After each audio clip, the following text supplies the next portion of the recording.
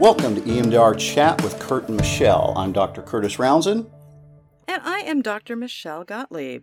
And today we're going to talk about, can you do EMDR therapy via telehealth? And let me just say, if you had asked me pre-pandemic, the answer would have been, oh gosh, no, that's a terrible idea. No. And then It's at least unethical and unprofessional and probably illegal. How can you do that? It's right. You can't. Right. And then, we all got locked in our houses and we still needed to see our clients. So it's amazing when we need to, we find out we can. They say mother is a necessity of invention. By the way, Michelle, I have a little historical fact. You know about me in history. It doesn't surprise me you have a historical fact. Go ahead, tell us. Can I tell you about another innovation that started because of another global crisis? No, what? Well, the very fact that you and I and many of our listeners are sitting out there without a medical degree and are performing psychotherapy did not occur until after another global crisis called World War II. Wait, what do you mean? Up until then, only MDs, only physicians could do psychotherapy. It was considered a medical intervention. And because of the war and people coming back with what we know now as PTSD, they were overwhelmed. And so they decided that they had to get some other people in there. There weren't physicians in order to meet the needs. And they started first with the PhDs in psychology, which was research-based then, only research, really. And they put them in the room, and they discovered, to their chagrin, that a non-MD could actually do psychotherapy. So in 1949, the first model, the scientist practitioner model of psychology was developed, where non-licensed physicians could do psychotherapy. And from that, all of us now are sitting here as licensed non-MD mental health professionals because of that global crisis. And now we have telehealth. Right. That is fascinating. And that's really cool. I didn't know that. And as we look at how we developed telehealth and what we need to do to effectively, ethically, legally, all those concerns that we've had to do telehealth with our clients. Now, Curt, you and I tend to work with people who have complex PTSD or dissociation. And even with that population, we'll talk about it in just a minute, even with that population, we can ethically, legally, and all of that, still do telehealth. But let's talk about how you do EMDR therapy with quote unquote simpler cases at all. How do you do bilaterals? How do you do any of that? What have you discovered, Curt? Well, first of all, we think about eye movements, and let's just throw out there are several computer programs out there now that, can do some of this stuff, but I still tend to be old-fashioned and do it the old-fashioned way with my fingertips and things.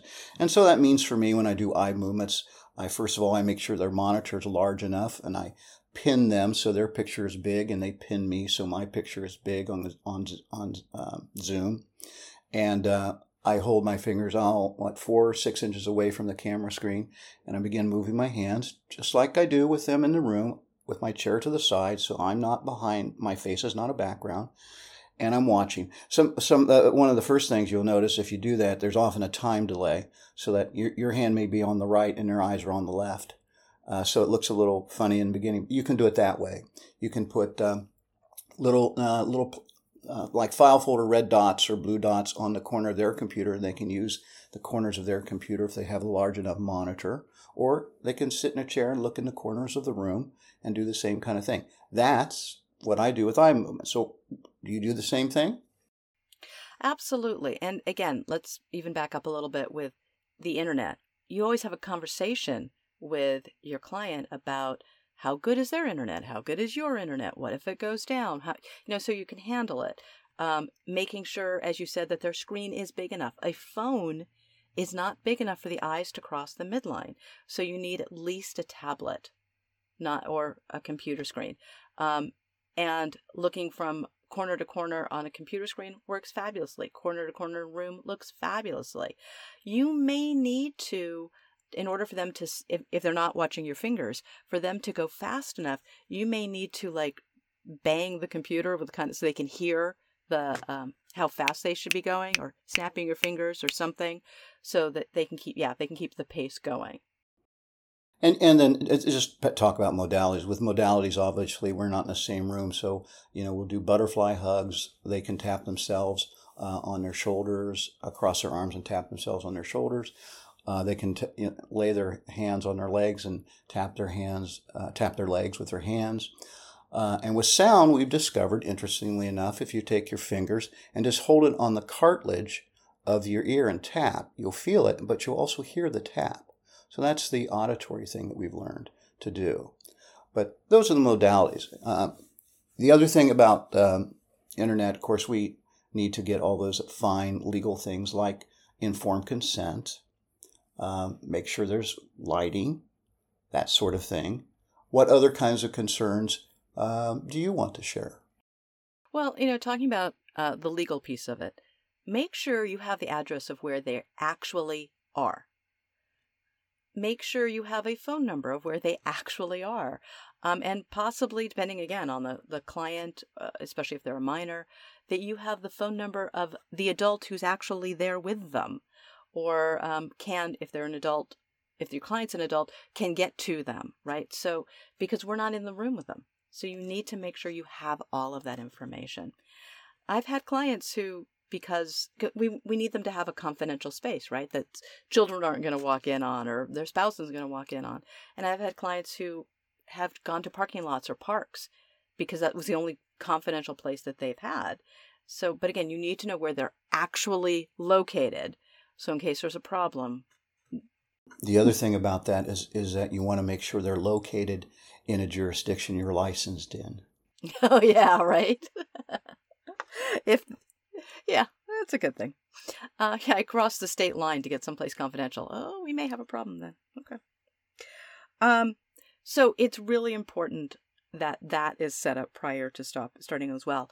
The other thing is, I talked about having a confidential space, a space where they won't be interrupted.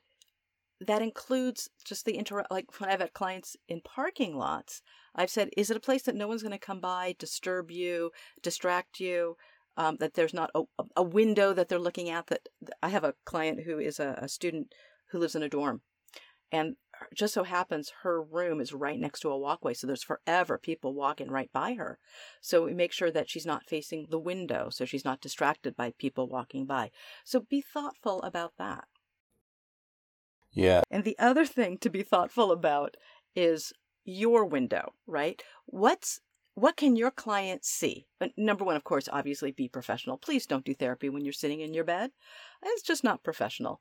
But things like, what can the client see? Is there a picture there that can be triggering? I've had consultees and I've looked at the artwork behind them that is just really super provocative. And depending on the client, it's going to be triggering. And so, be thoughtful about that. Look around what your space that shows up in your Zoom window, what does it actually look like? Think about that Zoom picture as a television screen, like you're on TV. What background do you want the audience to see? And Curt talked about lighting. Now, we need to be able to see our clients, just like when we're in person. We need to be able to see their face, their body. Now, we don't get to see their body because people in Zoom only exist from, chest up. But we still need to be able to see their eyes and their face. I can't tell if their eyes are moving, if they're able to track the ball or my fingers or whatever we're doing, if the lighting is so bad that I can't see them, or they're sitting so far back from the screen that I can't see them. So you need to work with your client to set up, again, whether it's lighting or how they're sitting, their seating arrangement, whatever it is, you need to make sure that that's set up in such a way that you can, because we've talked before about when we stop the set is not just by counting, it's that micro expression, some sign that they've done the work. And if I can't see their face, then I can't find that micro expression. If they've stopped, their eyes have stopped moving because they've disassociated out, I can't see it because it's too dark. So it's really important that we can see them. Yeah, and seeing the eyes is so important also to make sure they're sitting close enough to their monitor that their eyes are going across the midline. Mm-hmm. It's Right. not so important with tapping or sound, but it certainly is with the eye movements. Oh, I want to jump back to the legal stuff. Some couple of things we forgot, Curt. If you're doing a telehealth, make sure your client signed a telehealth consent form. That's important. And you may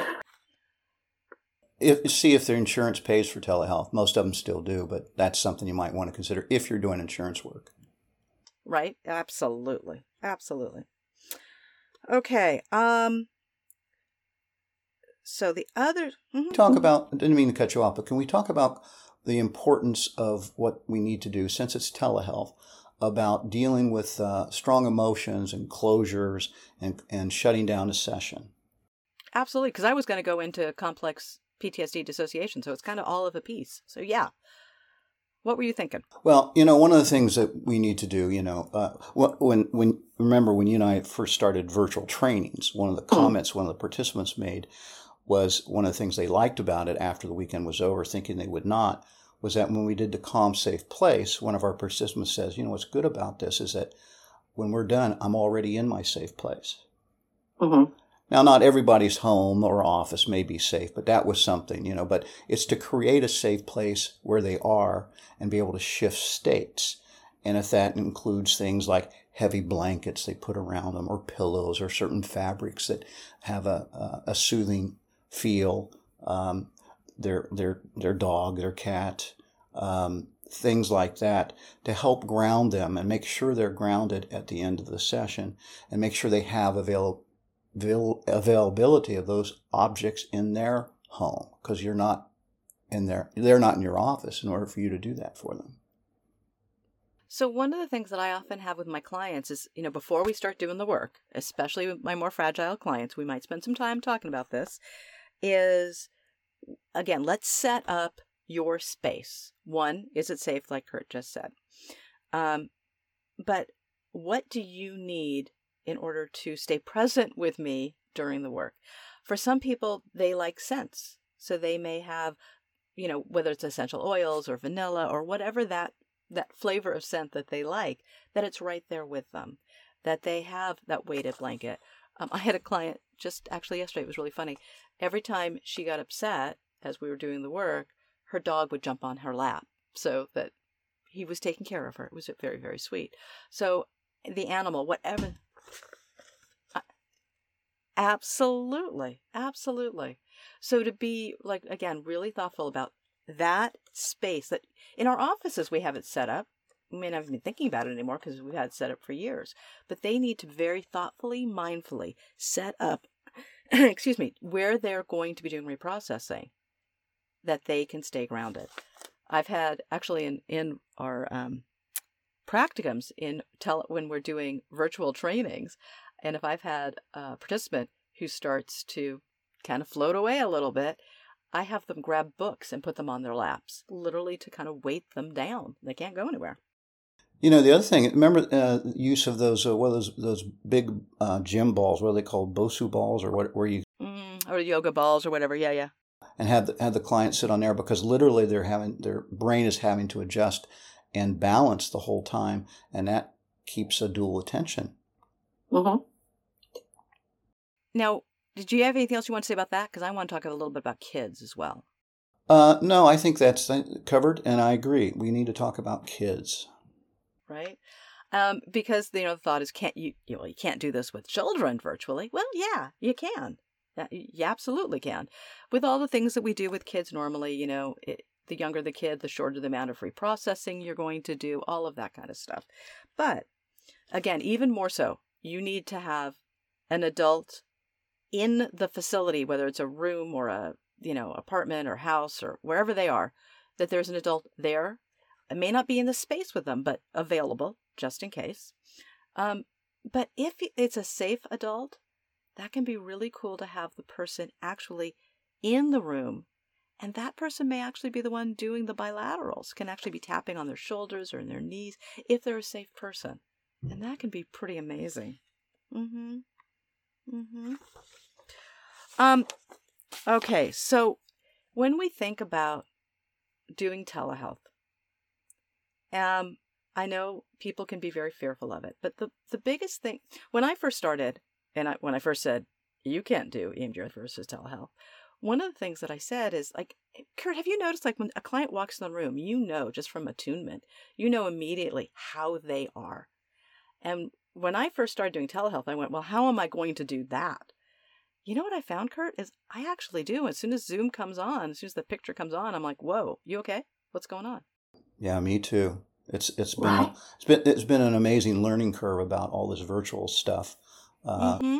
and how powerful it can be. You know, the American Psychological Association actually released a report after COVID, and they found that virtual, telephone, and in person seemed to be equally effective during that time of pandemic. Right. And there's been research specifically on EMDR therapy and telehealth and how efficacious it's been. But you just said telephone. Let's talk about telephone for just a minute. You can actually do EMDR therapy via, you don't have a screen at all now, people, just telephone. And have you done that? I've done it once. I prefer not to because I like to Right. see them. But in times of shall I say, high emotional upset, I've been able to work them through it, talk them through it on the phone, kind of like a crisis intervention modality. Yes. Yeah. I've only done it with people that I know really well. I would never do it with a new client or, someone that I don't know, I haven't done EMDR therapy with before. But it can be effective, and you can like tap the speaker of the phone to help them, again, time the eyes back and forth, or they're tapping on themselves. So it's a little bit more of a challenge, but you can still do it. Absolutely. Absolutely. All right. So this is what I want everyone to take away from this. Yes, you can do EMDR therapy and telehealth. Anything you want to add, Curt? Yeah, just one other thing is that, just make sure that if you're one of those Zoomers that wears a nice shirt or top and are in your gym shorts and slippers, that when you get up and move around, you either mute your audio and shut off your camera, because in the midst of some of our trainings, we've seen some very interesting things happen because people forget that they're also being seen. And so just that kind of cautious modesty would be helpful. Right. Thoughtfulness on some stuff, right? I know. So thank you all for all the work that you do and the challenges we've all faced and that we've all stepped up for. So I want to thank all of you for doing that, and we will continue to do it. And, whatever that next world crisis that we have to deal with, I know we'll deal with that too. So thank you all. I really appreciate it. Thank you all for listening. Till next time.